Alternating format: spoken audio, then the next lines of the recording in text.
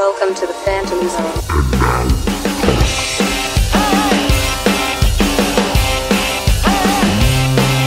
I try to join the X-Men, but I think they're maybe racist. Just because I'm human, they don't want my help.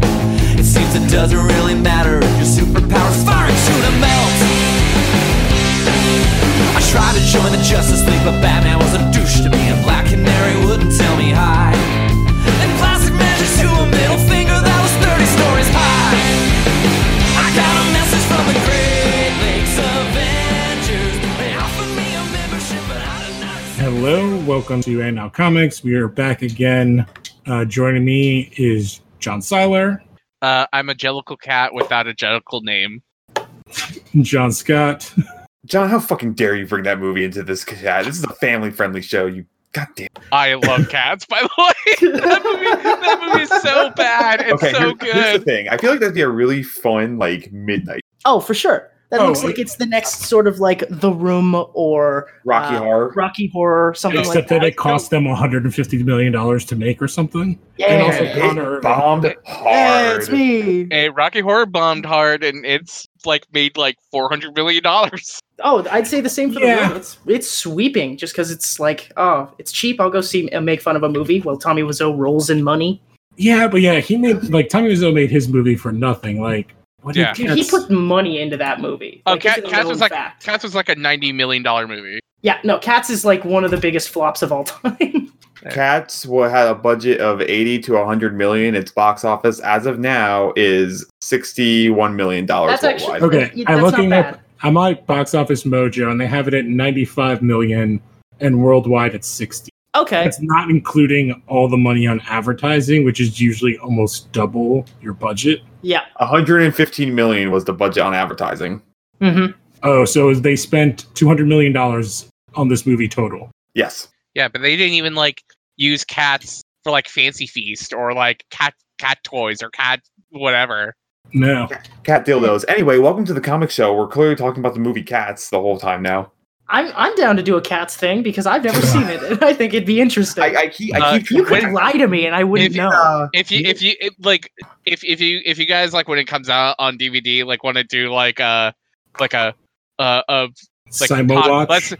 Or not even a simul-watch, but just watch it, and then do a talk about afterwards. Oh, I'm in. That's fine with me. Here's the thing. Fun. Speaking of musicals, I've been trying. Me and Hunter were joking about this. We were we should watch the Spider-Man musical for the Phantom Zone podcast one day.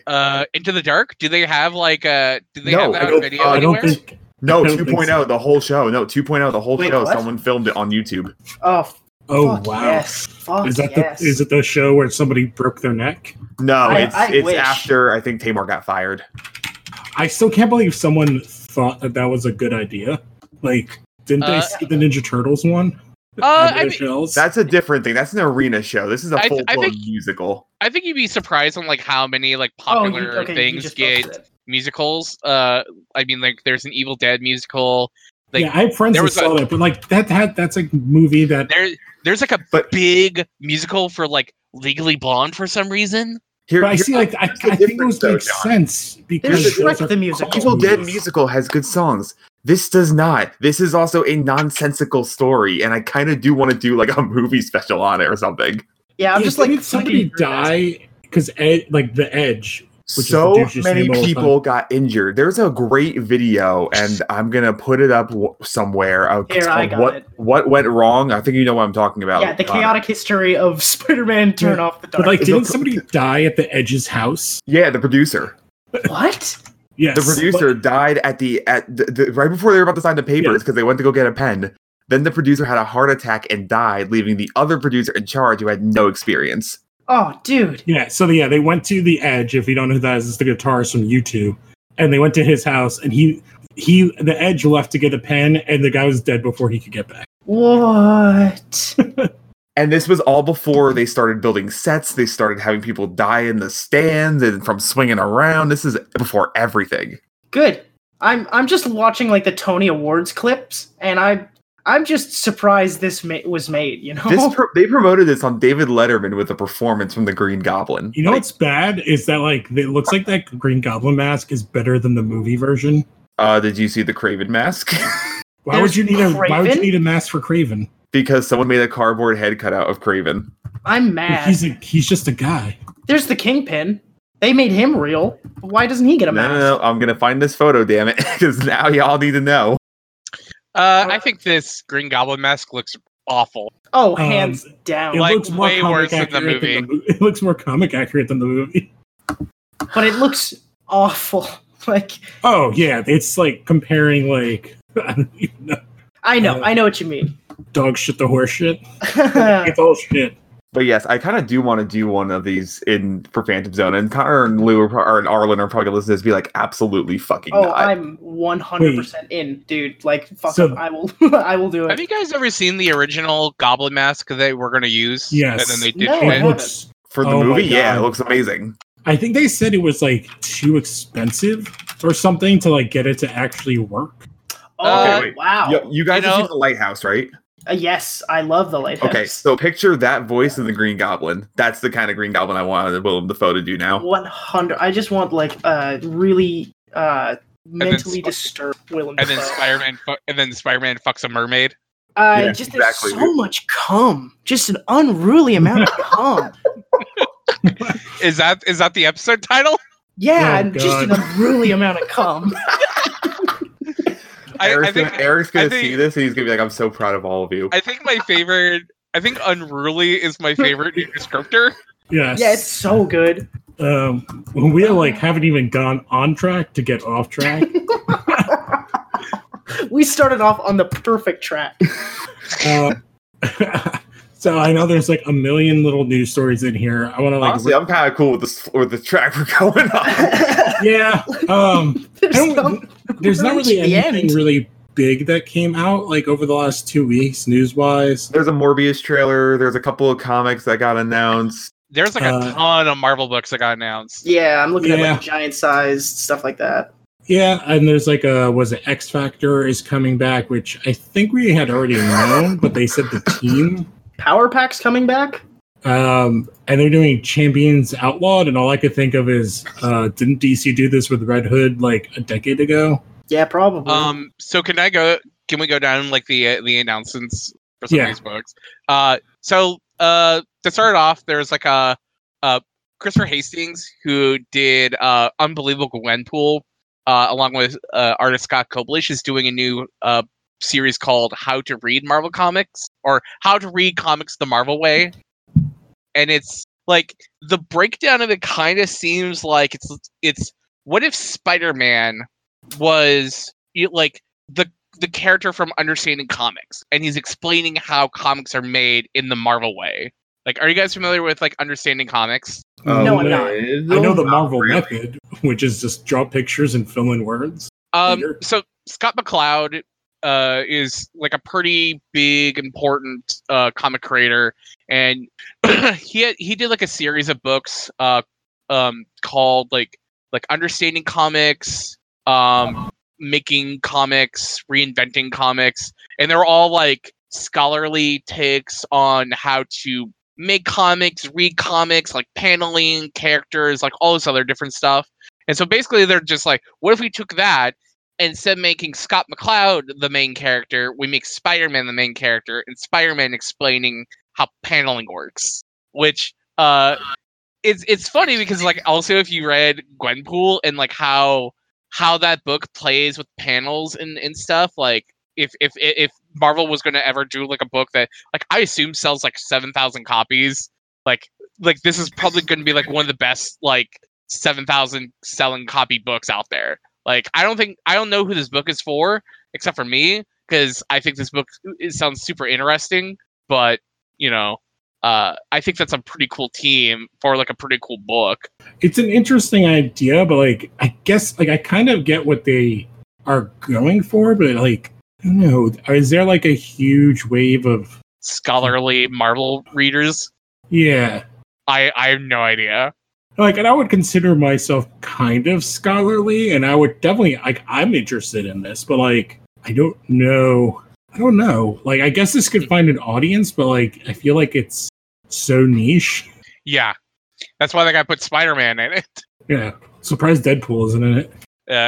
So Giant Size X-Men Nightcrawler #1 is going to be a one-shot by Jonathan Hickman and art by Alan Davis. Alan Davis, super important X-Men creator, did a huge handful of Excalibur comics, and they're just basically going to tell like a one-shot story with Nightcrawler. So yeah, it looks like based on who's in the background, that's Hope and that's Warpath. It's Phoenix or Rachel Summers. Yeah. And Rachel, Warpath. that's what I meant. Yeah. Yeah. I can't remember her name now because she's also in the She has X Factor book. I think they just announced. Yeah, Rachel has like a new name that like it's not good. I just call her Rachel Summers. Where I have it in one of these things where it has the team. Prestige.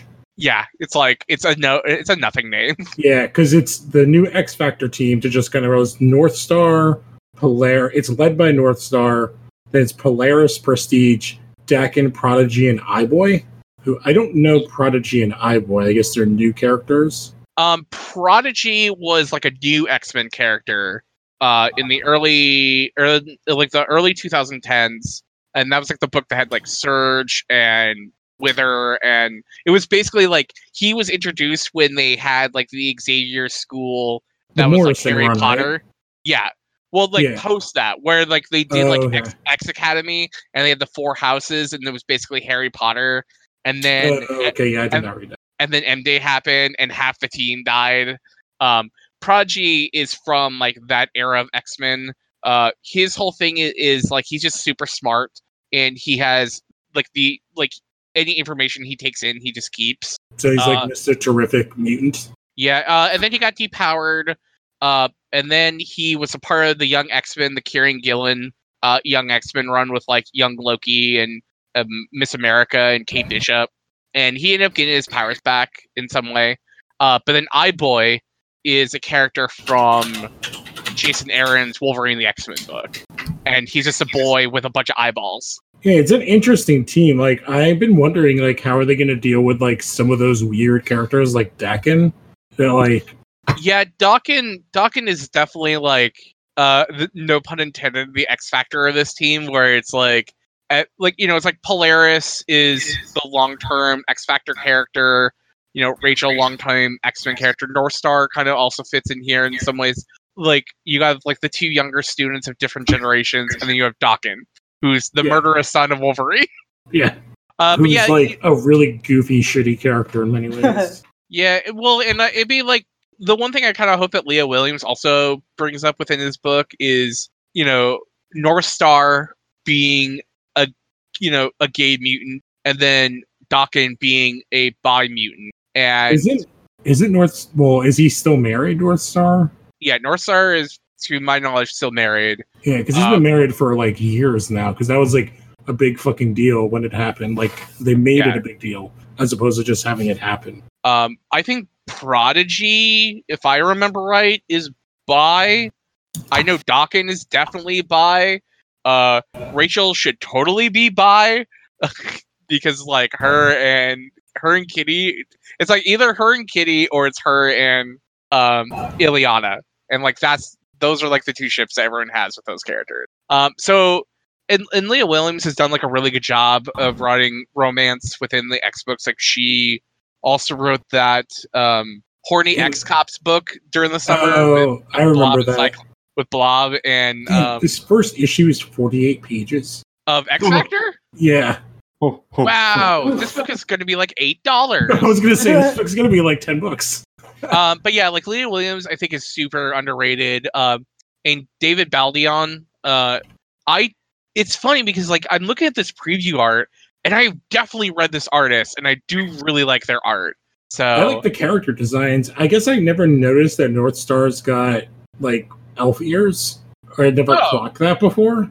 I never noticed that either. Is that always a thing?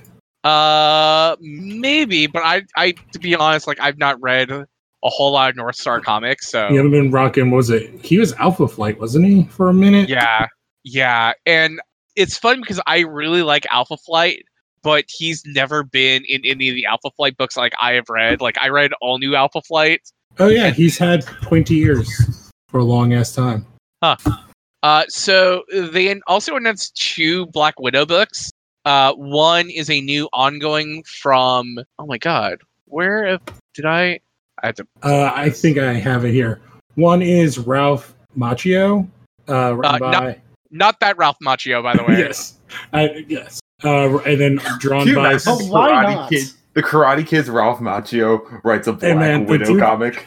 You say that, but there's like so many people that are in comics writing now. Like, Oh, I know. I'm just It's like- picturing Ralph yeah. Macchio on the Cobra Kai set, just writing down his writing down little comic stories. because it's still It's- insane that what's his name, like Gerard Way, is like one of the biggest comic book writers of like the last 10 years. It makes sense when you like if you listen If to the you- Black Parade. So if you like know about him and like that he like where he grew up and stuff, because it's as weird as it is. Like I can't remember what I think it was like Kevin Smith had him on Fat Man and Batman, and like he used to go to their store like as a kid. Gerard Way. Yeah, like that was his local comic book store. I think the original one. I think between Umbrella Academy, his Young Animal work, like Doom I would, Patrol. yeah, like I would definitely say like he's probably like one of the bigger comics creators of the 2000s because I think he has like such big crossover appeal. Yep. Oh yeah, like name I was able to recognition-wise. convince a friend who doesn't read comics to read Doom Patrol because Gerard Way wrote it. Which is not like the best comic I feel like for a new reader. No, Well, and he's he's that written- type of weird, like he's into the Yeah. weird esoteric stuff. So I was like, he's you're gonna enjoy baby this. Grant Morrison in many ways. Yep. Like he took over Didn't he take over X-Men and Doom Patrol for Morrison? Wait, did he write X-Men? Didn't Grant Morrison wrote Morrison? like No, I Yeah, thought you Grant were talking Morrison- about Gerard. didn't Gerard God, write I X-Men think he did. for a bit? No, Gerard Way did not No. write X-Men. the I only thought he- Marvel work Gerard Way has done is he did a one shot where he created Penny Parker. Okay, I Oh, thought he did shit. an X book at one point. Yeah, like All right, well, so and it's funny wait, because so that means Gerard Way creation is in Into the Spider-Verse. That's Yeah. great. yeah, like well, and it's funny because Penny Parker in the Edge of Spider-Verse book is basically like an Evangelion analog. Like to the You point can that like pretty in her much see it. classroom, like Asuka, Rey, and Shinji are in her classroom. Oh no way, really? Like Spider looks like an Evangelion. Oh, that makes a lot of sense now. But then then they did her in the movie, and she's great in the movie. It's just like it's like instead of just doing like this one singular anime interpretation, we're gonna make her like the overall interpretation of anime. I think it works better to like for the type of movie that is. It kind of fits Yeah. better. Mhm. Yeah, that's the one yeah. Black Widow book. To go back to it, the Ralph Macchio. It's Black Widow, Widow's Sting, and the other one is Widowmakers. It's like a new ongoing Black Widow book from Kelly Thompson and Elena Casagrande, who has done Oh. work on Catwoman. Yeah, the one I'm seeing, it's the Widowmakers is Devin Grayson and Michelle Bandini, but it's the other. It's not. It's Red Guardian and Yelena Belanova. Oh, okay. Oh, yeah, because I got a movie coming out, and we Yeah, got it's like, literally like- the movie characters. yeah. So we got that's why there's a Taskmaster comic coming out too. Yeah, there's the second Black Widow and Red Guardian book.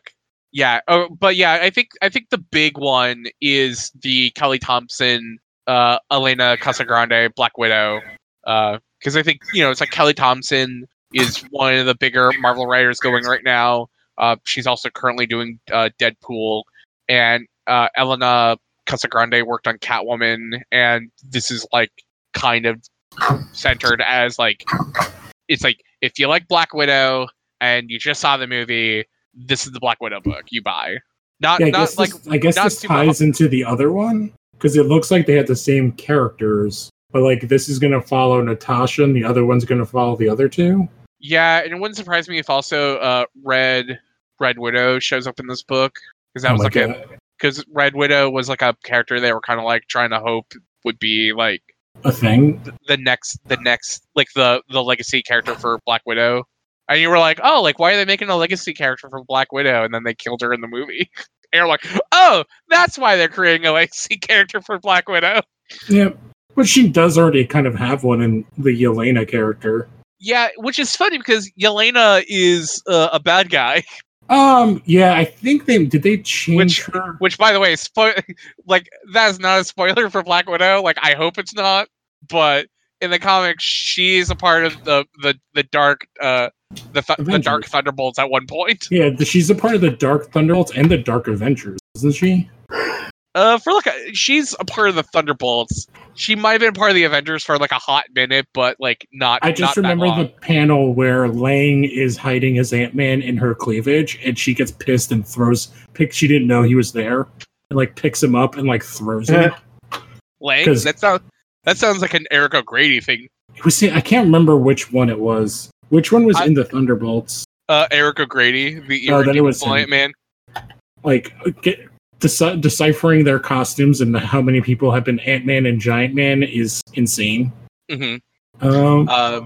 But yeah, there was also 2 new miniseries that will be spanning out of Outlawed, which is going to be a mini event that Marvel's doing where, what is it? They don't want teen superheroes to be teen superheroes anymore, so the kids are rebelling. Yeah, it looks like it's Power Pack and New Warriors, right? Yeah, and the Power Pack book is going to be written by Ryan North, so that book's going to be like super good. Ryan North is the writer for Squirrel Girl and Dinosaur Comics, so it's like if anyone's gonna it's like that guy's been hitting it out of the park for like kind of everything he writes. And Power Pack has always been kind of like a really fun idea that gets like a one shot here, a miniseries there, cameo and Runaways there. So I think Ryan North will have like a lot of fun with that. And then Daniel Kibblesmith with Luciano Vecchio will be doing New Warriors, and it looks like it's got like the classic team of like Night Thrasher and Firestar, Speedball, and Rage, who was like a 2000s era New Warriors character. Yeah, and he's not Bane. No, well, yeah. Well, it's funny because that's basically his power, except for the drugs. Rage, basically, it's like the madder he gets, the bigger he gets. He's basically the Hulk. It's like, what if Bane was the Hulk? Yeah. And then it looks like you have like 5 new characters who are all new characters for the book, and they all look pretty cool. Like it's weird to see Speedball again, like as Speedball.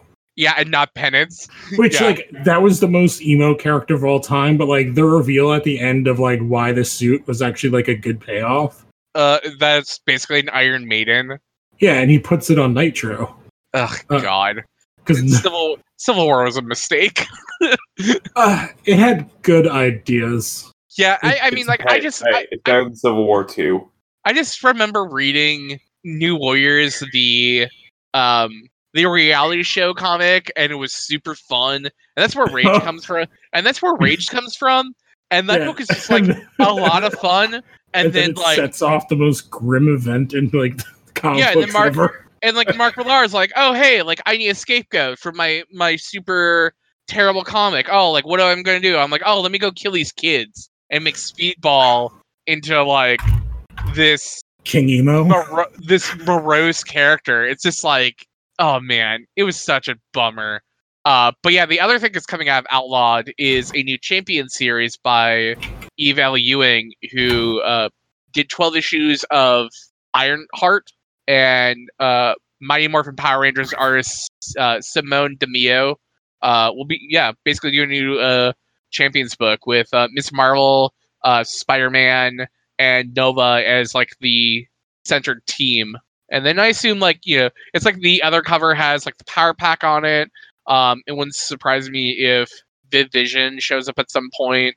And I mean, like, I think the teen books are always like really good at Marvel. And it's like really nice to see a lot of them like interacting with one another.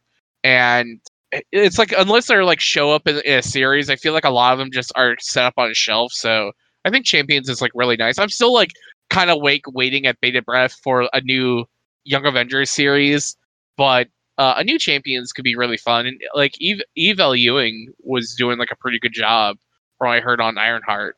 Yeah, I don't know. I'm just like I'm still having trouble jumping into the rest of Marvel outside of X-Men yet.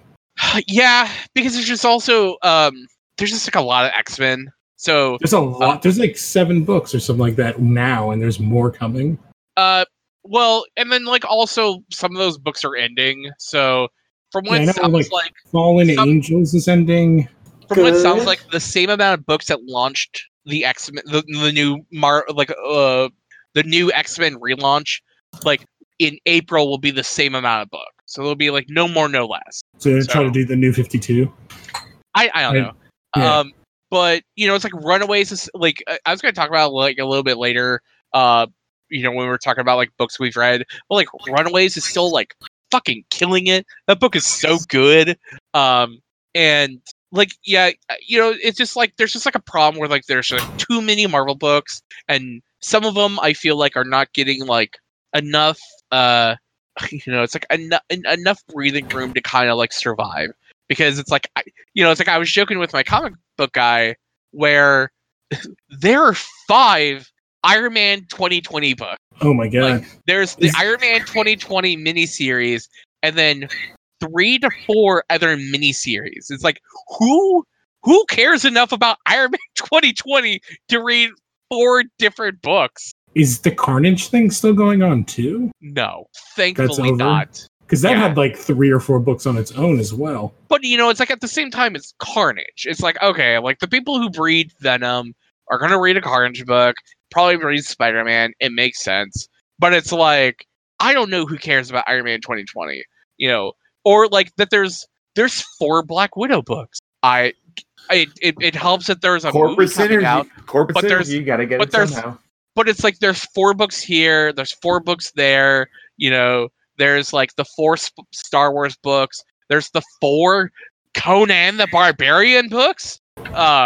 It's just like once you start adding up all these different books that Marvel are doing, it's just like such saturation in the market where you're just like, you should read Runaways, and they're just like, well, I'm also reading like these 15 other books. But Yeah. Marvel is making me go broke. That's all I'm trying to say.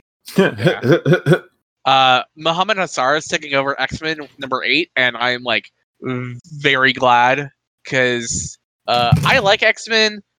Linnell Francis Yu, I just do not think is the right fit for that book. I don't know. I think he's like the fine. art on it, because the last issue was like the daddy issue.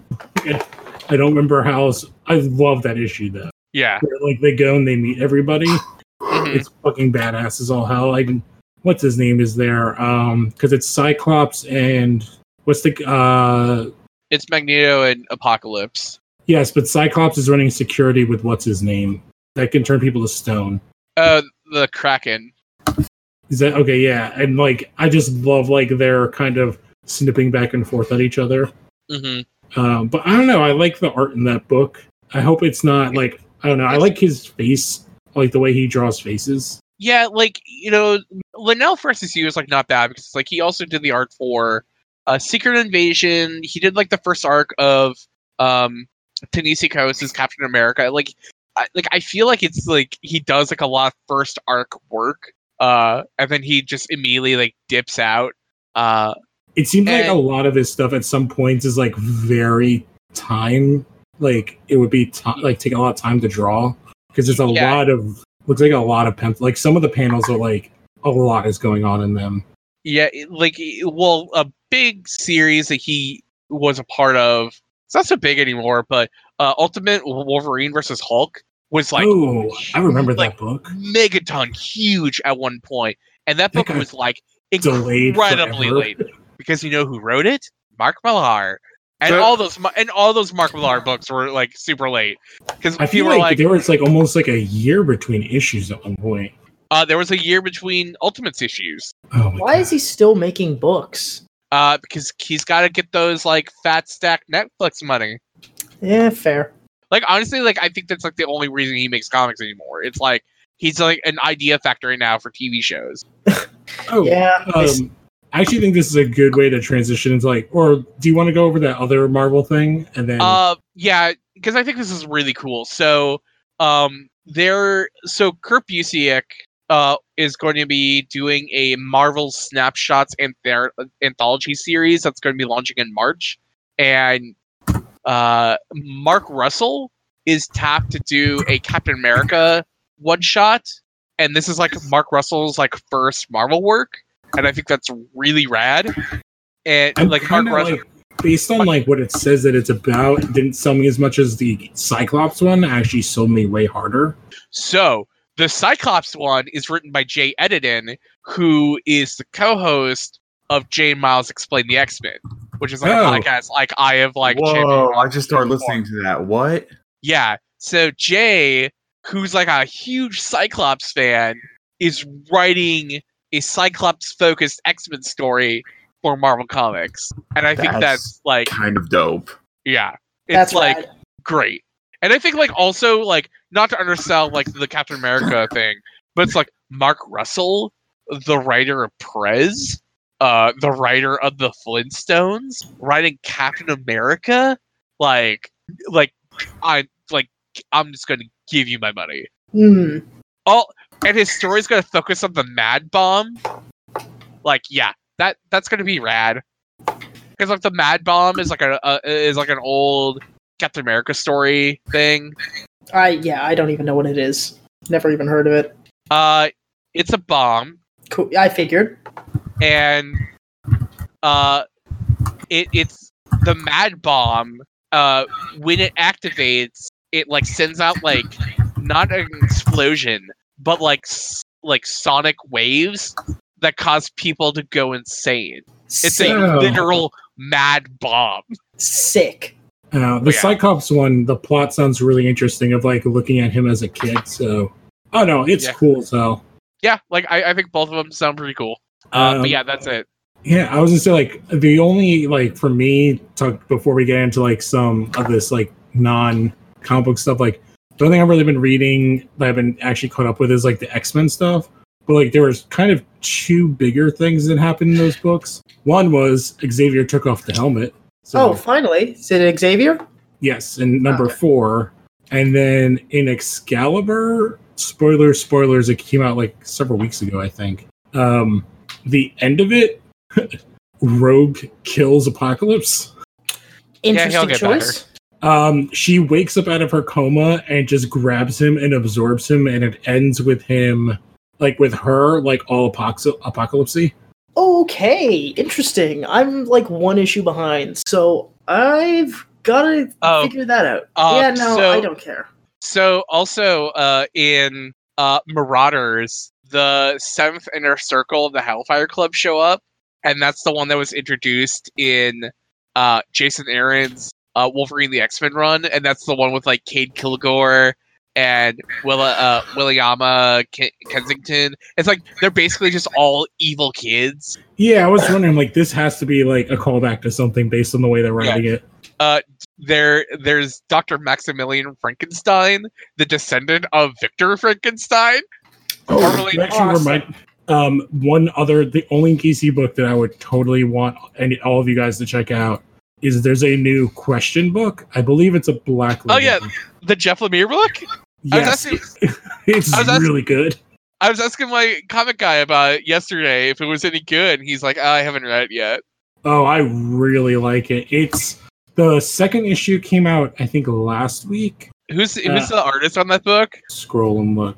Would it be safe to jump in if you've never read or know much about the Yes, question? they basically explain everything about the question. It is He's Dennis basically Cohen. Rorschach. Well, Rorschach Yeah. is the question. So Okay, that makes sense. it says, I can give you the summary. For years, Vic Sage has worn the faceless mask of the question to clean up Hub City by sheer force of will. He knows right from wrong. He knows black from white. But what happens when he is drawn into a conspiracy that reaches from the heights of Hub City power to the depths of its underground tunnels? What happens when things stop being black and white and start getting a little gray? What happens when in a secret chamber beneath the city, Vic Sage meets his own end and his new beginning? And like I joke that like Vic Sage is the question or is Rorschach, and I'm just joking when I say that. Like Vic Sage, I feel like up to this point is clearly like a very different character than Rorschach. Yeah, well, he was supposed to be Rorschach, and then since then he has very much evolved. Yeah. I think the only thing I liked was like I was reading 52, and then this came out, in which the questions are very big in 52. Yeah, because Renee Montoya becomes the question, and she's great. Yes, but it's the transition between the two of them Yeah. that like is really, really well done. So there's also like really great Nick Sage episodes of Justice League and Justice League Unlimited. Yes, yeah, the one with the Huntress. All the episodes with the Huntress. like the Huntress and Nick Sage is like one of those ships like I never like really ever thought about, and it just like kind of works. Yeah, I'm trying to think of like how to describe this book. It's a little the Return of Bruce Wayne kind of thing. Mm-hmm. I just don't want to spoil anything, but like it's very. I'll totally read it because because honestly, like it's like between like Harleen and like Wonder Woman Dead Earth. It's like this crop of Black Label books. I'm like far more interested in checking out than the like, Wonder Woman book that you first mentioned. year. That you brought up last week, I read, and that was I'm like, ooh, I want it's more. It's really rad, right? Yeah, I'm like, give me more. What is this world? But I think that's what I like about, again, like, we shit on the Black Label stuff for a while, and like, if this is what the Black Label is going to be, like these weird looks at, like these very, very out of nowhere, you can't really make them in continuity books at these characters, then I'm for it. There were like I almost picked up Murder Falcon this week, which was the book, the Crayon book from the Wonder Woman Dead Earth writer artist. But it's like it wasn't one of those Image $10 books, so it was like, oh okay, like I'll wait a little bit. But it's like if you want a book that looks basically just like Wonder Woman Dead Earth, Murder Falcon looked pretty cool. Yeah, that's good to know. Yeah, like I don't know, like those Black Label books again, like just like you, like that's kind of really the only thing in DC that's really been holding me like of interest. And then some of like I liked Far Sector. I read both of those issues. I think there's like the third one came out this week. Yeah, I read like all the Young Animal books, all of the oh my god, what's that label called? Young Justice. It's not Young Wonder Justice. Comics. Wonder Comics. And that's basically all I'm reading from DC right now. Yeah, they're still doing this Year of the Villain stuff. I'm just not interested. The only other story I found, I feel like Year of the Villain's been going on for like a full year. Yeah, that I've liked is they did like, was it like the Sinister Six or the Secret Six? Secret Six. Yeah, and who's on that team? It is, so that would have to do with the Batman Who Laughs. It's Hawkman, Donna Troy, Shazam, Gordon. Shit, who's the other? Jim Gordon? Yes. What? Why are all these good guys on the Secret Six? Because they were infected by the Batman Who Laughs like serum. Ah, shit. What's the other ones? I'm like trying to remember the fuck is on this thing. Oh man, who's the other ones? Because they're doing like one-off books of each and how they get infected. And the Donna Troy one was like really interesting. Actually, I have not read the Jim Gordon one or the Hawkman one. The Shazam one was interesting too. Because like I can't remember, they're calling, she's like Deathbird is Donna Troy's character now. Yeah. No. I don't know, man. Like I feel like there's like this idea that it's like Rachel Summers all over again. It's like, oh well, we got to give her like we can't call her Phoenix. We got to give her like a new name. I'm like, well, why don't you just call her Rachel? And you're like, well, no, like we gotta give her a superhero name. I'm like, why don't you just call her Donna Troy, the name that people have called her for like 25 years? And they're like, no, we gotta give her a cool nickname like Deathbird. She looks like Warpath. I'm trying to find like a picture of this team.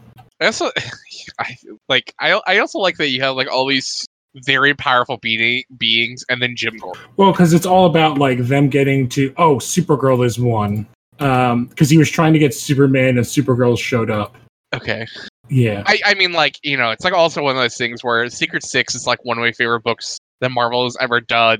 So when I heard that DC was bringing back the Secret Six, I was like, oh, cool. And then like, oh, it's going to be helmed by the Batman Who Laughs. I'm like, yeah, no thanks. Who has a new skin in Mortal Kombat 11? Oh, it's Blue Beetle's the other one. Oh no. Which one? Jaime. Yeah, Yeah, well, he ain't doing nothing. Yeah, that's like the whole point of his like standalone book is that like he's not doing anything. It's like why? Oh, here, this is all of them. So, Blue Beetle infected basically just looks like his armor looks just like the Batman Who Laughs. Yeah, they all have like a pretty different much. thing. Do they all just look like different versions of the Batman Who Laughs? Kind of, yeah. They're all Like it would be like really cool if they were like, okay, like we're gonna design like the Batman Who Laughs version of Blue Beetle, and then like make him like a different looking Beetle. well, like Oh yeah, I think Donna Troy does look like Warpath. yeah, I'm not joking. She looks like Warpath. There's like another image where like She looks really cool. yeah, because like in her book, she's hunting the Titan, like and picking them off This one is by the Zoe one. Quinn book. Yeah, I kind of thought about checking this out, but like at the same time, I was like, I don't really care about the Batman Who Laughs. I've read The Batman Who Laughs, and I read the whole thing, and I thought it was. And I'll be completely fair. Like I also need to read Metal, and if I read Metal, I probably would like it more. Metal is stupid fun. Here's like Yeah. a different look at them, and you can see Gordon in the back there. Oh, he's His wearing like a mask? black mask. Yeah. That's cool. That is pretty cool, actually. Yeah, basically the idea is like they got everybody to like fuck with the Justice League and specifically to screw with Batman in particular. So it's like, you know, it's not Wonder Woman, it's like her other person, and it's like it's all like 4 young kids, and they're all like super powerful, and then Gordon is like Batman's best friend. So here's another image of his mask. I actually really like the Gordon thing. I think that's played the best in it. But it's definitely more interesting than like the Year of the Villain stuff, like what they're doing here. Mm-hmm. I also didn't know that Don Troy was back. Now that I think about it. She was back in the Titan because the whole book is that basically like they had that Titans book that got canceled, and they're like, yeah, basically she became the de facto leader after Dick got shot in the head, and basically she falls apart. Oh, are we still killing sidekicks? Well, no, he's now Rick. No, he's Rick Grayson. Still Rick. Yeah. Oh, right. I forgot how much I hated that. Yeah. So yeah, there's that. The only other book that DC's done is another Black Label book is White Knight. The second White Knight one is so goddamn good. With Azrael. With Azrael. Yeah, no, that book is really good. I think the new issue came out last week, and like there was like a big reveal in that world, and I was like, oh shit! Like 2 big things happened in it. Okay, no spoilers because I'm like 2 issues behind. Yeah. So I think there's only one more issue of that book, and I feel like there was talks that they might do that the first one animated. Honestly, I think that'd be perfect. Like that's a great way to get people in. I lend that book out a lot, and I give it to people because it's like a really good way to introduce them to Batman. I just kind of like really wish that like the animated movies would have the style of the books way more. Mm-hmm. Like I feel like sometimes when they animate like some of these storylines, they don't. It's like they try and ape the art style, but they don't ape the aesthetic of the art style. And I understand, like, depends on the book. Yeah, well, and I understand it's like also it's a budgetary thing, but I feel like Sean Gordon Murphy's art is so distinct in such a cool style that if you adapt it in the way that they have tried adapting like some of these animated films before, it's like Gotham by Gaslight should look like a Magnolia like animated film, and it doesn't. And I feel like if you tried to adapt White Knight, it's like the character designs look like them, but they don't feel like them. And that's my fear. I think with the Gotham, some of the problems you get into is like some of the artist style is probably very tied to them. And I don't know if like you could dance around that without having to pay them. You know what I mean? Especially like if you're talking about someone like a Magnolia, like you can't. I think it's also a budgetary thing because there's a reason why we only got 1 episode of The Amazing Screw-On Head, because that pilot was very expensive to make and expensive to make it look like a Magnolia thing. But they did do those 2 animated movies with Ron Perlman voicing, and they look those look good. Those were good. They're better than whatever crap we got last year. Yeah, definitely story-wise, yeah. But like, yeah, they don't look like specifically like a little bit. Yeah. So why don't we go to these three other things? So, or did anybody else have any books they wanted to talk about that they were reading? Go on. Go ahead. No. I was just going to say I read the newest Umbrella Academy. It was good. Please go read Umbrella Academy. Hotel Oblivion. Yeah, just finished that, and it was very good. I didn't reread it because I was also reading it month by month. Oh, okay, yeah. And I know I definitely like missed out on some stuff. Yeah, that was the thing with these books, or like the entire series, is I spent a lot of time just going back to see if I missed something in the previous panels, and in this one, yeah, you miss a lot. Yeah.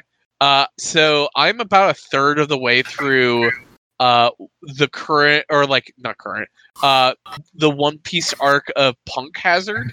And so Shonen Jump has a comic app like Marvel and DC and everyone else has right now. But Shonen Jump's app is only like $2 or $3 a month. Oh, that's awesome. And you basically can read like Bleach and Naruto and One Piece, like everything that's like considered like Shonen Jump is in it. So I got to a point watching One Piece where the Funimation dub ended, and it ends basically at the beginning of Punk Hazard. Punk Hazard is if you're reading it by volumes, is 66 through 70. If you're reading the manga chapters, is 654 through 699. So it's 46 chapters. It's after the Fisherman Island arc. It basically, the crew ends up onto this island named Punk Hazard, and half of the island is covered in flames, and the other half of the island is covered in ice. And it's because of like this big massive battle between these two other characters before, and it was like, and it's really cool. So this island is also super important because this island was also the original abandoned laboratory of Dr. Vegapunk. And Dr. Vegapunk is like this guy who works for the world government in making weapons.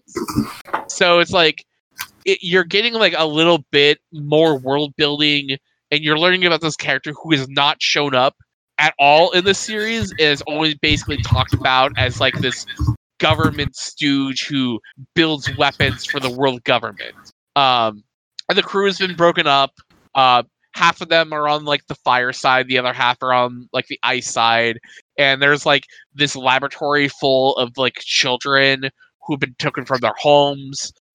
There's this headless samurai who's like trying to find his son, and they're carrying his head around the island trying to find his son. It's a lot of just like really kooky One Piece shit. And you're trying to figure out like what's going on this island. Who are like these troops that are like wrangling up these kids? What are they wrangling up these kids for? How does it involve Dr. Vegapunk? But it's cool. I mean, like, I tried to do this thing where like I really wanted to get caught up on One Piece by the end of the year, and I'm still like 200 chapters behind. But only 200. I mean, One Piece has been going. One Piece is so long that 200 chapters is pretty simple, like pretty easy. One Piece started in 1999, so it's like it's been quite an adventure.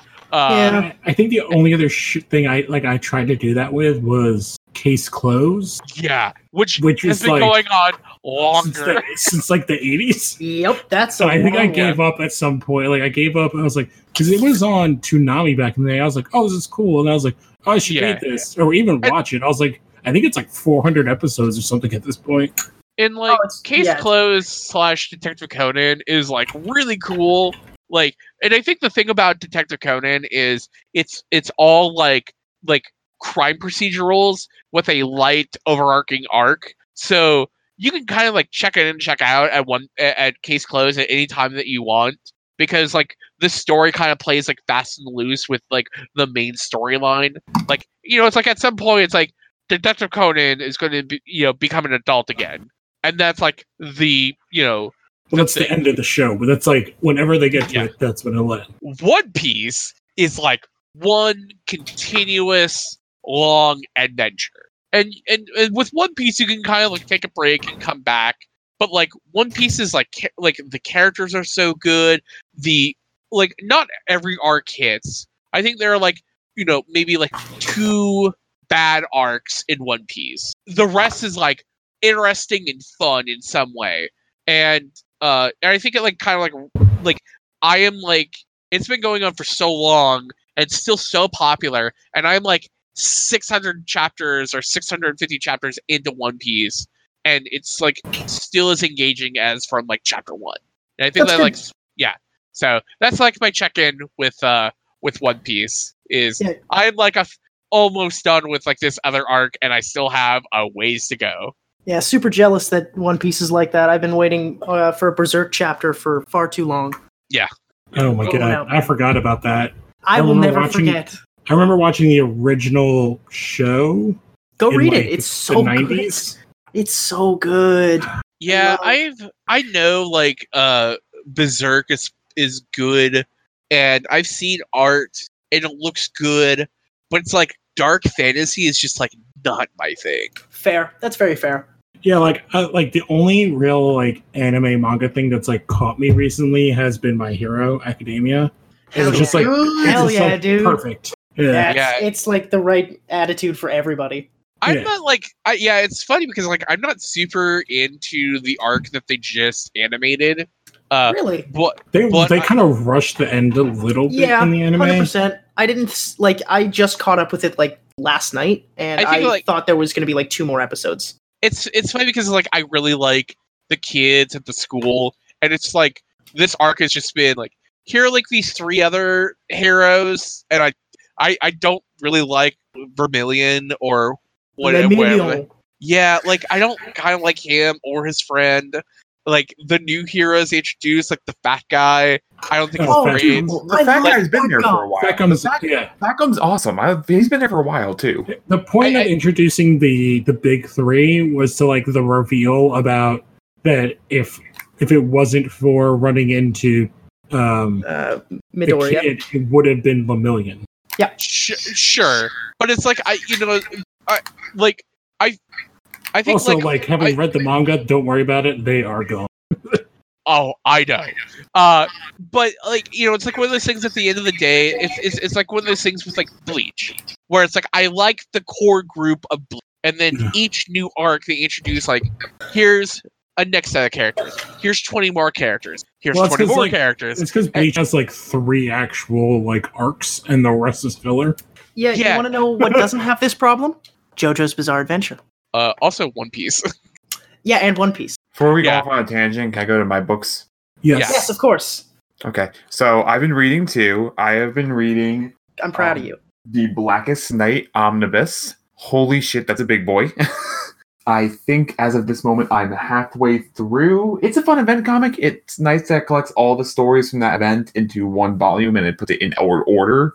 So it's kind of nice reading everything, even if it's a lot to take in, and it kind of makes me want to go back and read like Infinite Crisis and Final Crisis just to know what else going on. I think I'm going to eventually go to that because, like I said, I read 52, and I'm working towards like reading Final Crisis because I bought that omnibus, and then eventually going to Blackest Night because I'm like, oh, there's like a shit ton of stuff that like when I wasn't reading DC when I was younger that like just didn't hit me that would make sense in Blackest Night.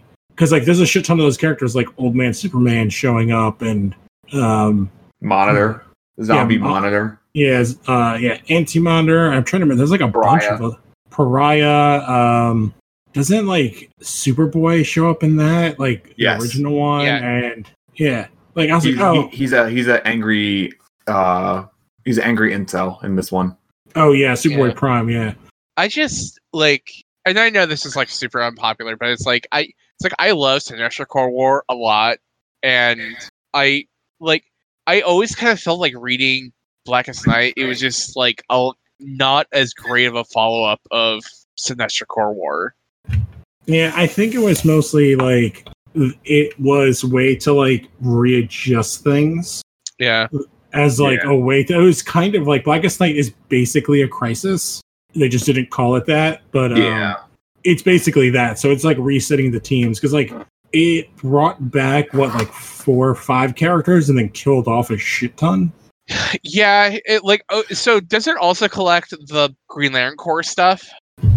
It does collect all the sorry, I'm like blanking here. Yeah.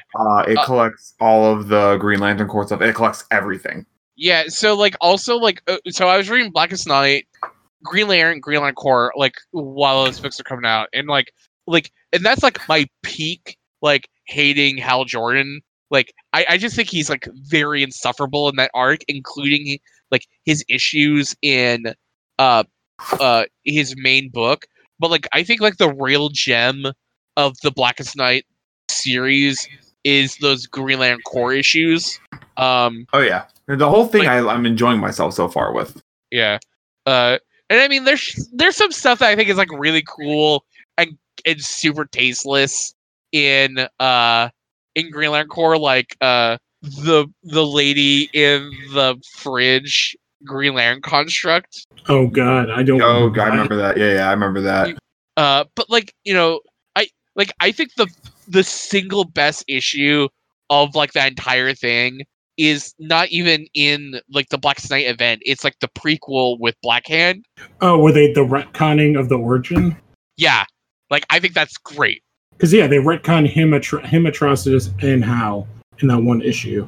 Yeah, which it was a very good way of tying them all together and making Black Hand kind of an interesting villain. Yeah, because like that's also been like one of my big kind of marks against Jeff Johns' Green Lantern run is that it's like he kind of reevaluates the Manhunters and Black Hand, and he does a bunch of Sinestro, but then there's like a bunch of like classic era Green Lantern Green Lantern villains he just like does nothing with, and they're just super nobodies. And I mean, to be fair, like a lot of them are lame, but it's like the job of like a good writer to kind of reinvent them. And I feel like instead of reinventing them, he just created his like own new characters, like Atrocitus or Larfleeze. Yeah, but like I'm not a big fan of Atrocitus. I think Larfleeze is an interesting character. But yeah, the whole when they get into like the Rainbow Lantern Corps, it gets real fucking wonky. Yeah, especially like after Blackest Night when they did Brightest Day, it just gets. See, I like you lose the thread. I do want to read Brightest Day though. See, I like Brightest Day because it's basically just revolves around Deadman, and like I'm all for that. Yeah, that was like the book where they're like, okay, like this is how we introduce Swamp Thing and John Constantine to the DCU. And I actually like the retconning of Swamp Thing. I think it's a great idea, and that's what I stuck with. Yeah, and the CW would never be able to adapt that story. Just saying. It's funny because like they end up like they like pump up Brightest Day as being like this big new thing, and then like it's like 2 weeks later. 2 weeks later, it's like New 52 happens. Yeah, it's 2 weeks later, like Flashpoint happens. It's immediately like I think like nope. It's like almost instantaneous. Like those arcs are so close to each other that it's like Blackest Night, Brightest Day, Flashpoint into New 52 is like boom, boom, boom, boom, boom. So I don't know.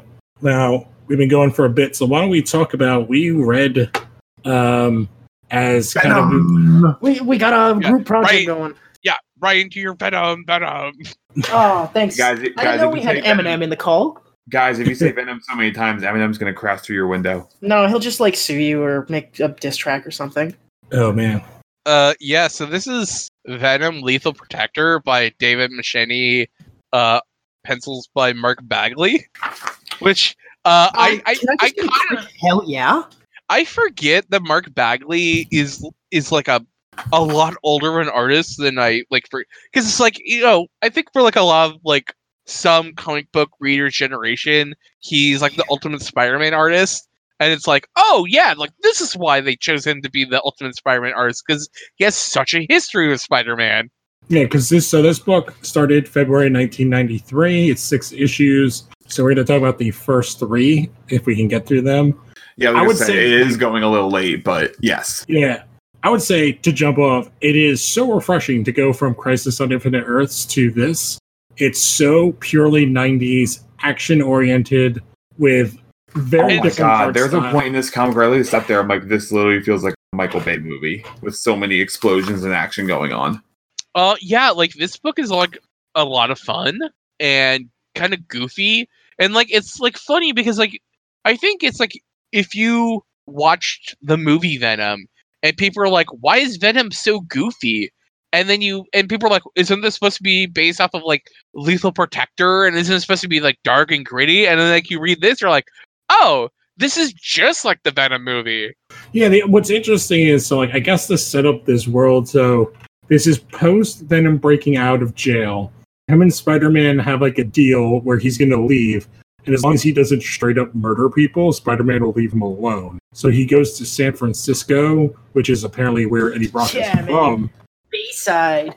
And then Spider-Man's like, nope. Yeah. Spider-Man has like a weird chip on his shoulder. Yeah, Spider-Man's a real dick in this book. He also harasses Eddie's dad. Yeah, like his dad's just trying to like get on with his life, and Spider-Man's like, no, you got to tell me about your son right now. And then a random housekeeper pulls Spider-Man 3 is like, I'll tell you the story of Eddie. I'll give you the whole spiel. So like to talk about like the reason why Spider-Man's like a real dick is that like Eddie Brock walking through this park sees like these gangsters like basically harassing these homeless people, and Eddie Brock becomes venomized and starts like. Well, hold on. First off, he stops a mugger and gives the purse back and pats the woman on the head, and the woman's like running off screaming. It's a mugger really / about to be rapist. Yeah, but I mean, to be fair, if like Venom handed you your backpack and patted you on the head and said like "Good day," would you like not run away?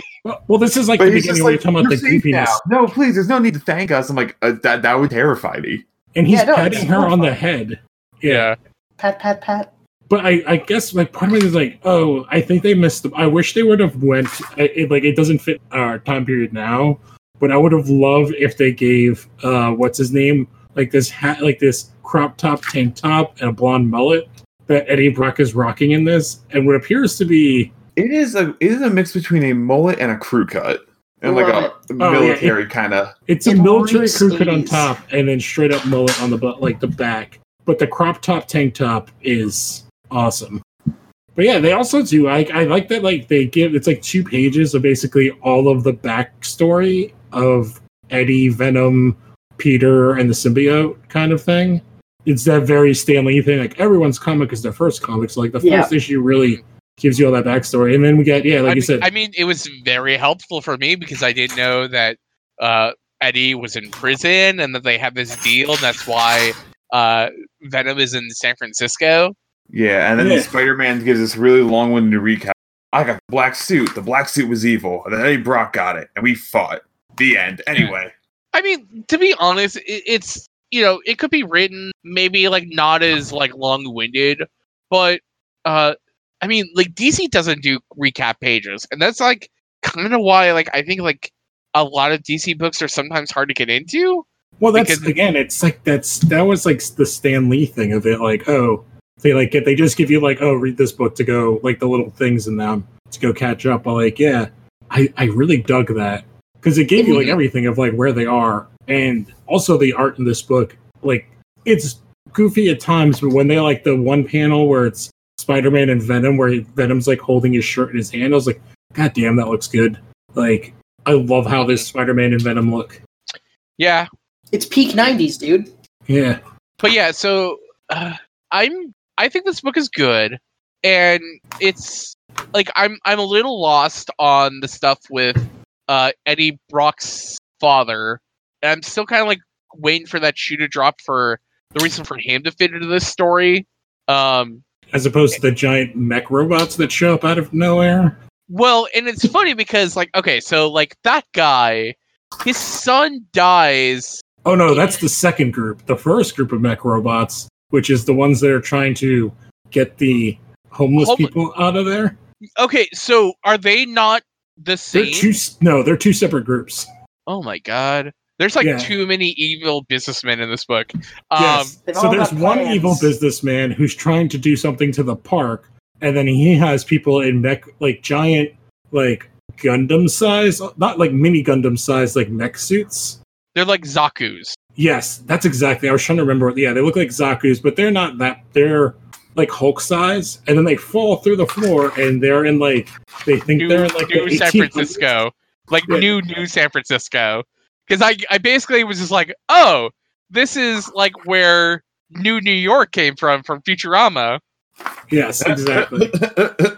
And then it's revealed, oh, it's not that. Venom beats the shit out of everybody, and they're actually.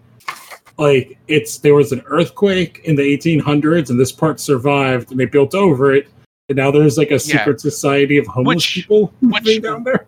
Which real ass earthquake. I don't know if it's a fake ass city though. No, it is definitely a fake ass city. Here's the thing.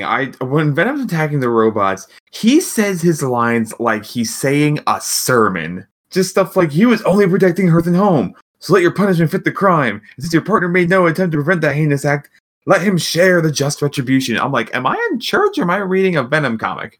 That's obviously an Eminem line that was lifted from this comic. Which then we get an actual when he goes like, oh, we're going to decide if we're going to let you stay, and they vote, and they're like, no, and then we get the eye patch preacher. Yes, and just this random weird preacher.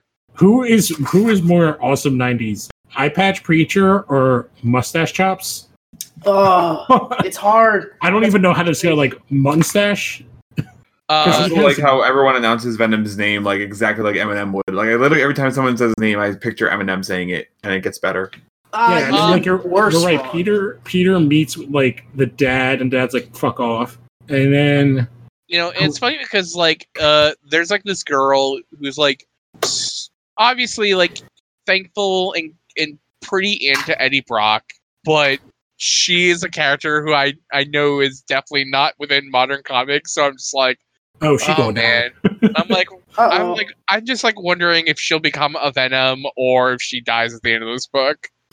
Well, yeah, and then we're like this is issue 2 now, so like Venom breaks into the what do you call it? The housing, the corporate offices, and he's like, oh, there's like some display here, and they get shot up, and he's beating the shit out of everybody. He jumps out of a window. He's like, is this before or after Spider-Man breaks into Eddie's dad's house and like interrogates him? This is the same book. After. This is an issue 2. It's before. Like, well, and it's like it's simultaneous, kind of. Yeah, but it's like, why would Eddie Brock or Emily, like, why would Peter Parker go talk to Eddie's father? Like, I don't understand, like, why, like, these two things are happening. I don't know why he's in this. Yeah, well, we haven't. There's like it's just a side plot, and then like Eddie's just like, oh man, thank God, like we're chilled out, and then he gets attacked, and that's where we get the second rich guy with the jury, which is a bunch of. So Eddie breaks into this thing, and he sees like the model of like this park over like the underground city, and it seriously just reeks of like they're going to tear down the community center and build a mega mall.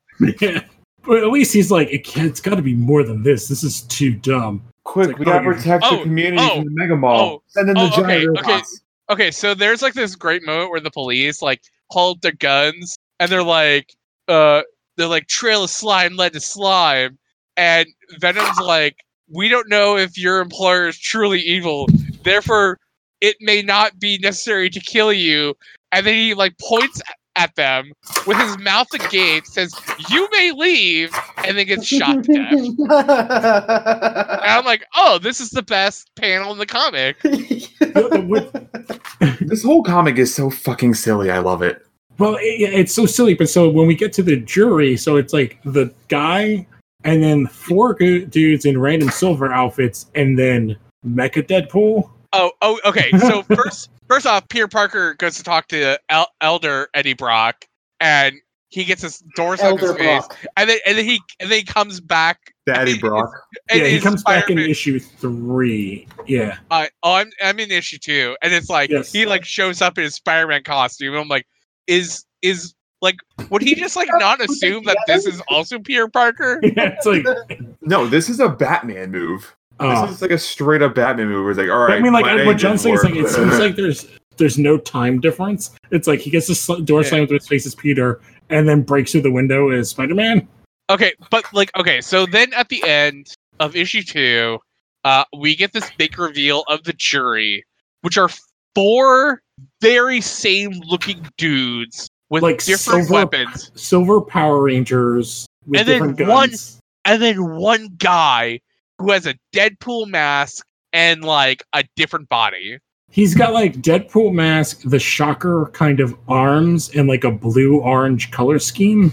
Which I feel like is just like a lot of villains during this era is just like if you took like an action figure and you just like took off the hands, the head, the legs, and the chest, and then you just mix and match, and that's how you make a character. Yeah, it's just kit bashing. Yeah, because it's like I can't remember what like. There's no name for that style of mask, but there's so many characters with that mask from this time period. Like I feel like half of Image characters have that mask. Yeah. But yeah, the jury. So then issue 3 opens up with who the hell are the jury? And it's their names are the fucking jury. Oh, So, my yeah. Can we talk about how Roland Jury. Treese is the most 90s sounding villain name I've ever heard? Oh, more than the other rich guy, Orwell Taylor? Yes. So yeah, we have competing supervillain dudes. So Orwell is the father of a guy Eddie killed when escaping prison. And the 5 guys are the other prison guards who survived, and each of them have weapons that can stop them. They're all sound or fire weapons, and all their names are their guns. So Screech has the sound gun, and what is it? It's like Screech, it's like Burner. Wait. Yeah, they all have like names that are basically their weapon. Oh, okay. Because I was just like, if the leaders of the group are the most 90s sounding things, like the jury members are the most 90s sounding, like Bombast, Firearm, Ramshot, Screech, and Sentry. And then because I'm on Wikipedia right now, I'm looking up the jury as like a comics thing, and I look at the members and like, who do I see?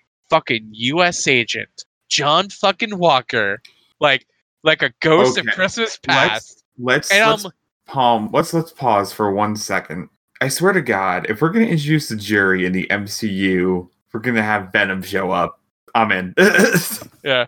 So because I was like, Sentry is our Deadpool guy, I believe. And I was like, wait, does John Walker show up in this book?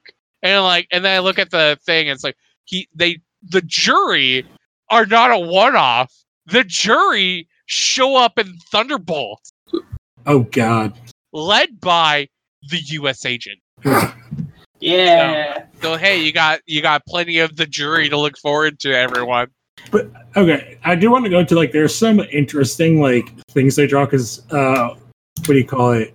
What did I just say? His name is not Deadpool. Sentry punches Venom in the one panel, and his teeth fly out, like his Venom teeth. Yeah. Yeah. And I'm like, wait, that wouldn't happen. He's just goo. Like he's just making pretend goo teeth. Lou, you know what? Fuck you, comics. That's why. Wait, so are you saying... Okay, so his teeth aren't actual enamel. Like, they're goo. He's all goo. Like, he's a goo alien. So he's just making himself look that way. Because in one of the other pages, I think it's in issue 2, he turns into, like, a cop uniform. So, like, he's just goo. So, like, the teeth and the tongue are just goo. Like, just taking a specific form and color. Yeah. There's like another like also like the drool being green is all weird. Like it's like very taken from Aliens. The other thing I like is in like the next page after he gets the teeth punch out, there's an image of the Sentry where he doesn't have his eye slots are open and they drew his eyes. Yes! I was like, what? I also noticed that. I was like, wait, does the visors and his eyes, do they come down? Because in the next panel, they're down. It's not even a different page. It's the next panel. It's like right below it. Mm-hmm. Oh my God. Like, I like read that and I looked at it for a good 2 minutes because I was just like, I don't understand this. Which panel was this? I'm gonna screen cap it, but like it's page 13 of issue 3. All right, give me a second. I'm looking right now. Yeah, I'm posting it in the chat. Oh my god! I'm so glad someone else noticed that. I was like, wait, what is going this? on? Why did if you look in the top left one, he has they drew in his eyes, and then the one right below it, his eyes are just like white. Not gonna lie, didn't even notice that. Oh my god! Oh my god! Oh, that's terrifying. I know it. I noticed it immediately.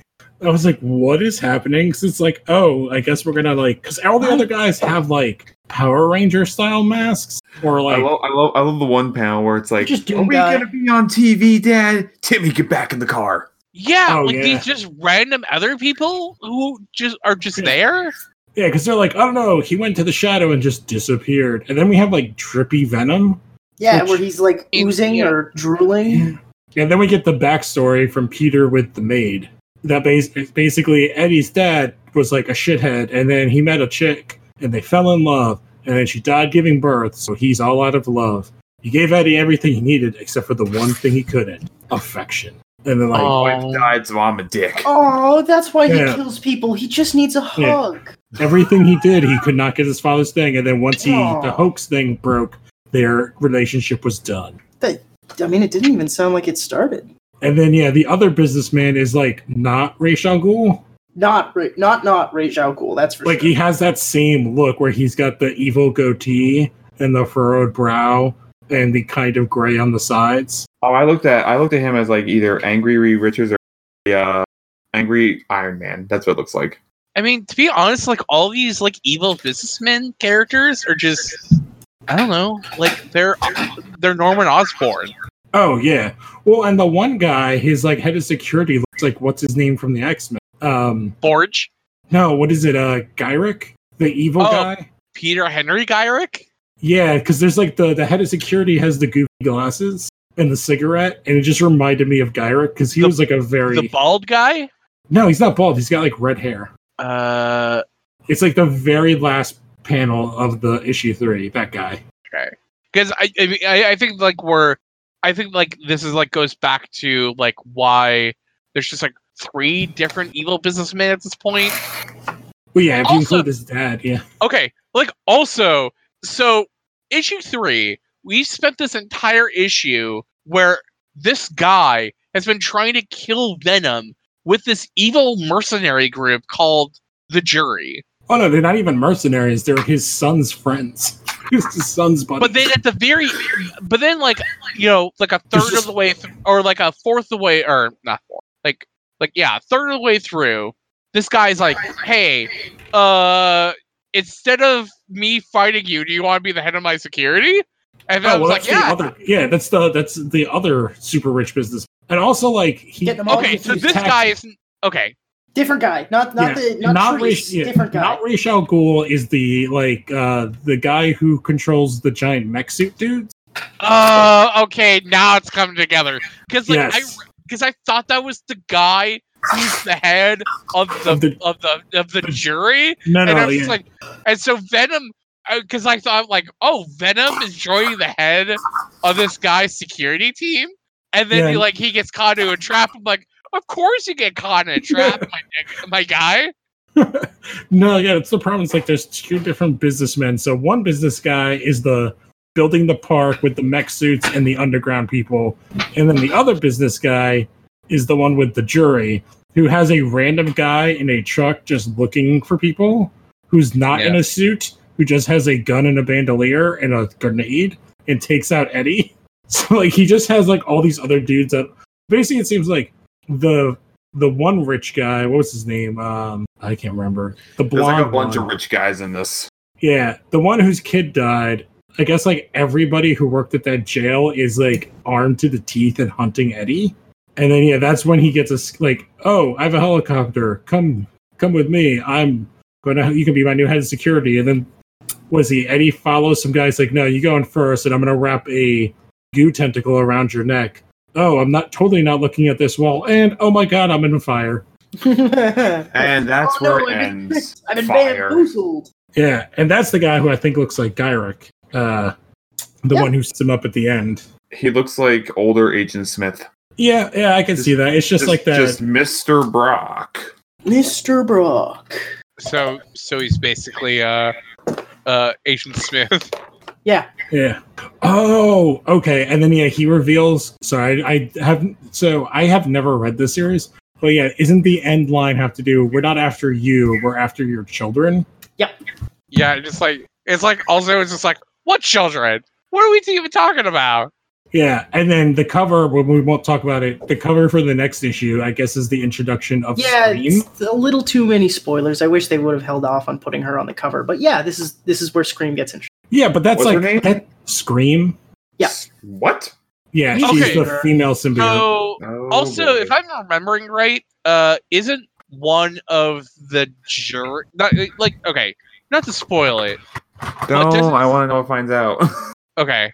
Because I'm just because all of them are named. Okay, so the jury, all their names are like Boomfist and Rampart, and then you have a guy named Screech. Like, doesn't Screech become? I think a Venom? You are doing some forward thinking. I'll tell you that. Because there's like 5. Because I had all these. Or am I confusing Screech with Scream? They wouldn't have 2 Venoms named Screech and Scream, right? You don't underestimate Marvel like that. I'm trying to look because I had all these toys, and there's 5. We'll find out. We'll find out. We'll find out next time on Venom Lethal Protector. Same Venom time, same Venom channel. Oh my god! Oh, and that's the other thing I did not realize. Like they took the Life Foundation is part of this book because that's what the one guy is. The Ra's al Ghul guy is the head of the Life Foundation. Yeah. What the hell's his name? I'm also kind of noticing, I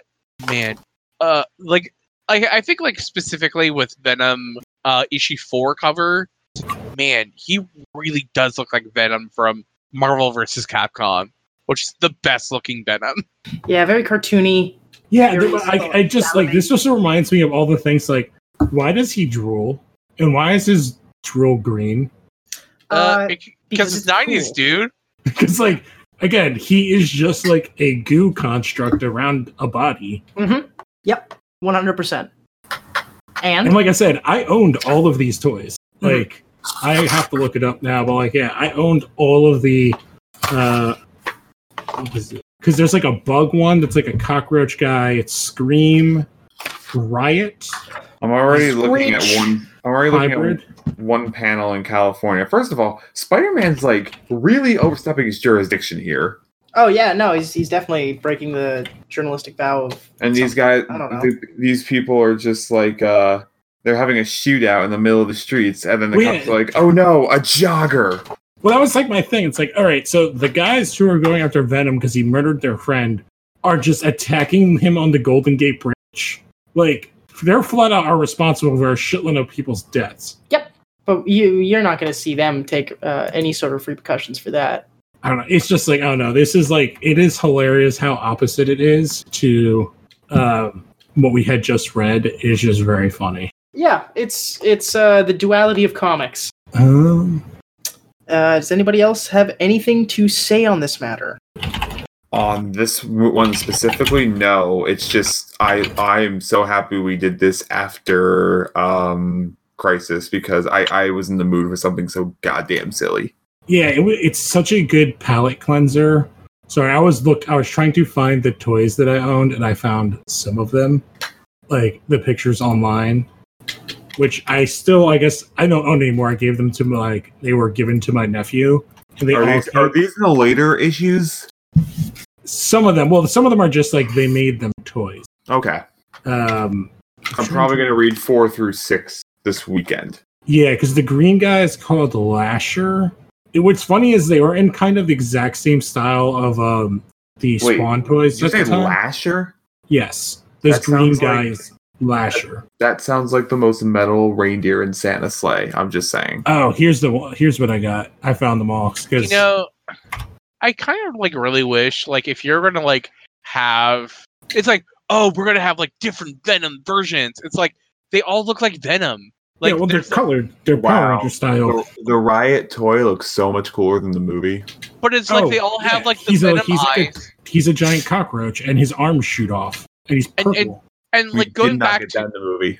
But going back to the idea that Venom is a goo monster, and it's that the Venom looks like Venom because he looks like Spider-Man.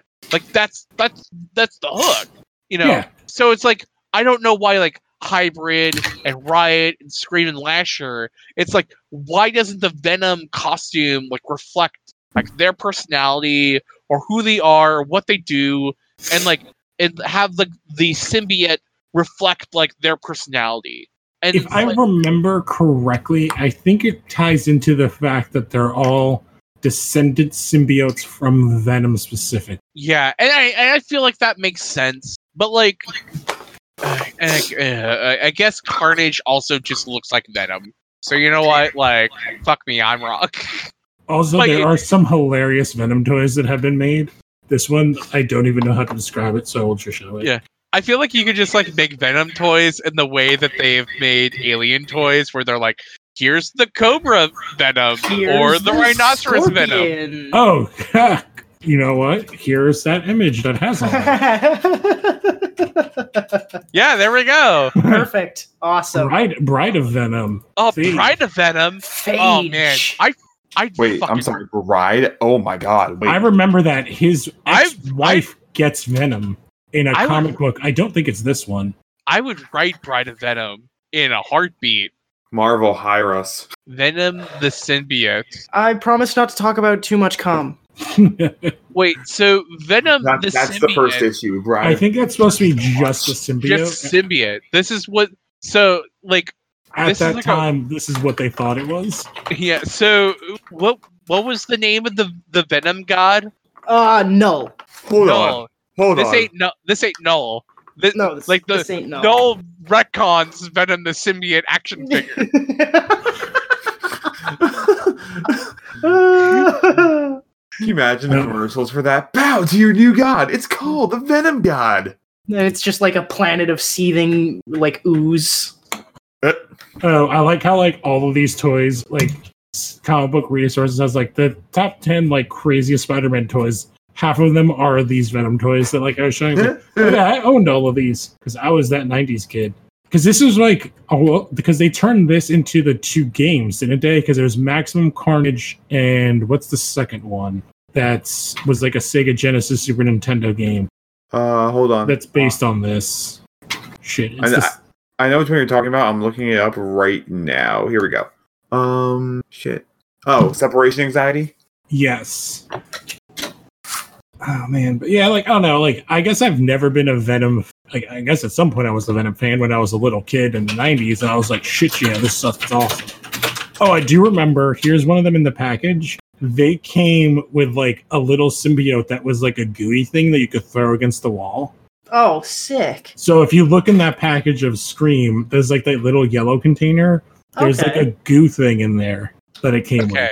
Okay. These are just repackaged alien toys. You can't convince me. At some point within the next like 1 to 2 years, are we going to get like baby Venom? Like in the way that we have Baby Yoda, it's like baby Venom. Oh, I hope not. No, didn't they do like a little kid sidekick at some point when it was and it would be like the same like kind of like idea as oh my god, Jarro? I mean currently Jarro Eddie Brock rules. has a son and he's raising him. That's like the thing I know, that's but at the end of. I would like a little baby psychopath Venom. Didn't Flash have a little girl sidekick? There's I mean like other than Jesse Quick.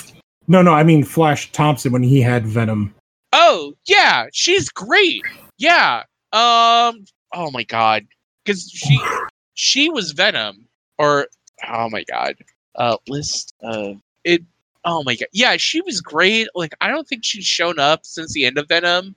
Oh hey, there's a Wikipedia article for just symbiote character. How useful. They need it. So many. Because it's been a thing. They've gone back to like how many times have like the symbiotes taken over? That was her. How many times have the symbiotes taken over like all of the heroes and we get different hero forms? Too many times. I mean that's kind of the whole crux of like the Carnage. Yeah, but didn't they do? There was like Venomverse, and then there was like another one at some other point earlier than that. I can't remember. Yeah, I wish I could tell you. Because I think like they did a story and like Deadpool was like the only one it didn't do it to because it couldn't deal with his healing factor. There's a lot of Venoms and a lot of symbiotes. That's just what we can say. That could be a whole other video for its own time, I feel like. Oh, so Andy, who was like Mania, like during like that run, I guess like got beaten up by a bunch of people, and then was overtaken by Lee Price, like who became like the new Mania, and then Cletus Cassidy killed Lee and absorbed Maniac. Oh, that shit sucks. Wow. Yeah, and this is not even including. Didn't they make? Because there's like a couple other one. Toxin is another one. Yeah, Toxin's like a main villain. Or Toxin's the son of Carnage, isn't it? Or the kid of Carnage? Yeah.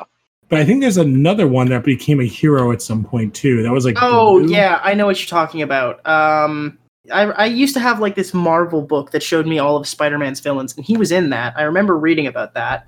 Oh, this last toy, I had this, and there was a thing on the back you would push, and his tongue would shoot out. But he was also very skinny. Those are just I ruined a desk with a Venom toy because they came with actual like ink at some point. No. Oh my god, what is the name of that? So Toxin was killed by Blackheart. The Ghost Rider character? The son of Mephisto. So the Ghost Rider. Okay. And the Crime Master sent Jack-O-Lantern to retrieve the symbiote, and then a Toxin attached himself to Eddie Brock, and then became Anti-Venom. Oh, so that's where Anti-Venom came from? If I'm reading this right, it sounds like it. So yeah, I'm looking at like the wiki now. So the symbiotes are Clintars. They're from Clintar. Yeah, that's the planet, Clintar. Yes. Yeah. God, this Venom, this Venom depth of story is just like a lot more than I thought. There's a lot more to this. There's a lot more to this codex. You could literally do an entire episode of this on Venom itself. Yeah, like let me tell you about Dreadface. Yeah, let's talk about symbiote that shows up in Fantastic Four number 360. Oh hell yeah! Super specific. Yeah. The Neo symbiote shows up in Spider-Man Family Volume 2, number 3. Didn't even know there was a Volume 2 Spider-Man Family, let alone Volume 1. Oh god, that's so much. That's too much. Oh my god. There's so many. And that's like not even because there's like a completely it's like the other Earth versions. It goes so crazy with the character. Because he was such a 90s thing that like everyone wanted it on that pie. Yeah, but what's funny is it's like they did the same thing with the goblins, where there's like 18 fucking goblins too. I mean, like there's Green Goblin, Hobgoblin, and then Phil Urich. Well, there was like the Grey Goblin woman, and then I think it was Grey Goblin, wasn't it? Her name? I do not remember. I do remember her. She sucks. Oh my god. Oh, it was like one of those things where it was just like an epiphany. It popped in my head. I'm like, oh shit, yeah, I do remember her. She was like dating Harry, but she was actually hooking up with his father, which they did again. Oof. Oh my god, I do remember her. But the reason they didn't know it was her because when she transformed, she turned into like a dude-looking thing. God, it's like I put a lock on my brain and then it just got awakened. Yeah, then there was like, didn't they do a symbiote goblin recently? I don't know, man. They probably did. So, just to kind of get to it now, what did we all think of this so far? I have an idea since we've talked about it, but what are our overall thoughts? Really quick. I'm enjoying it. It's fun. Yeah, it's dumb. I think this book is like super dumb, but like kind of fun. Yeah, I'm enjoying myself. I feel like, again, like Lou said, this is a nice little palate cleanser after Crisis. Yeah, it's just like, again, like my idea was how crazy Crisis on Infinite Earth was to go with something so 90s, and this is so 90s. Yeah. There's giant robots, a random team of people in not Iron Man costumes with ridiculous names, multiple evil bad guy millionaires, and mullets. Mullets aplenty. The only thing that randomly, like, I thought was like, they do not narrate what the symbiote is telling Eddie. No, you're right. I noticed that as well. I found weird. Like, they don't give them separate. I feel like that was a thing that they did not start doing until like 2000s later. Yeah. Yeah, it's just like weird. Like, because you're actually only reading one side of a conversation, and it's very strange. It shows that he's kind of unstable. Like, it shows you from, like, the street perspective. If you just saw Eddie Brock walking down the street talking to himself, he'd be like, yeah, that guy's messed up. Well, I wonder what he's doing. So I think, like, a really kind of also, like, fun thing is this comic. So one of the podcasts I really love is War Rocket Ajax. They're currently doing a show for, like, the last couple of years of the Every Story Ever, where people send in comic book story arcs and they rank on a list from best to worst. Currently, like, number one is Spider-Man, If This Be My Destiny, which is, like, the one where he, like, lifts up the girder when he's trapped underneath it. And then the very dead last book on their list is Infinite Crisis, or Identity Crisis. So Venom Lethal Protector is on this list at number 892 between The Cold Land, which is a Punisher holiday special, and Superman Volume 2, number 180, Superman versus Dracula by John Sloan and Churchill. Huh. The most notable story that people would know is it is 2 spots above Superman, Emperor Joker, and it is a couple spots underneath Wonder Woman Earth 1. I don't know either of those, but I'll trust that they're maybe good or bad. Wonder Woman Earth 1 is the Grant Morrison Wonder Woman book. Oh, that sounds awesome.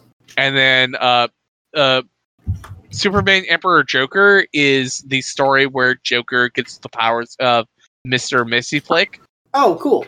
He just becomes an emperor, like a god emperor. Well, no, Joker becomes omnipotent and a reality changer.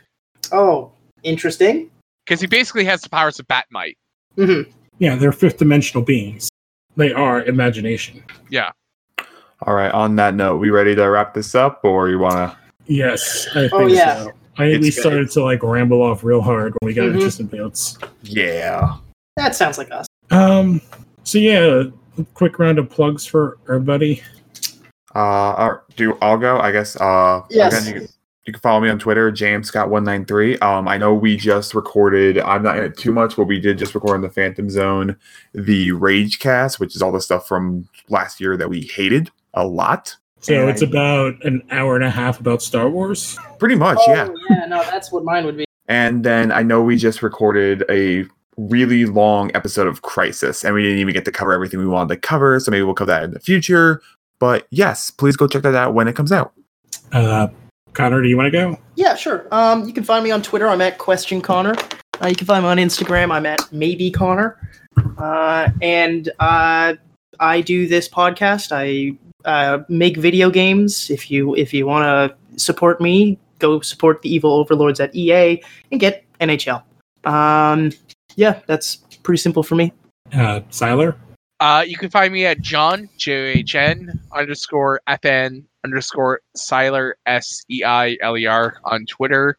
I also have the same handle on Instagram, where you can see me talk about my work stuff, comics I'm buying. I just bought a bootleg TMNT Hyperstone Heist on vinyl, so I did a post about that on Twitter. So that was pretty fun.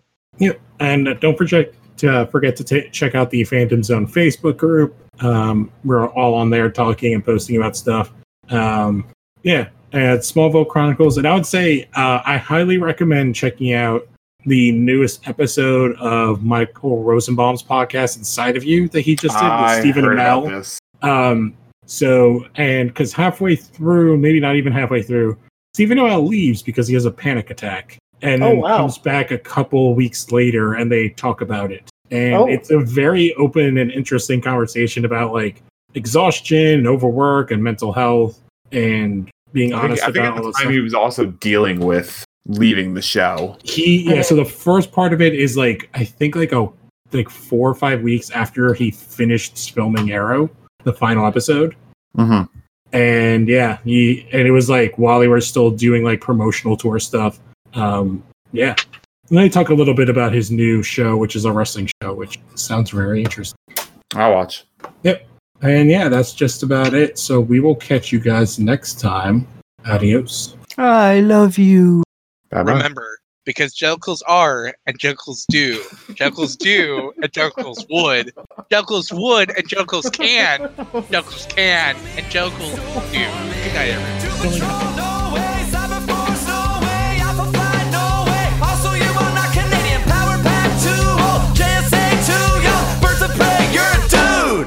So I guess I'll join the Great Lakes of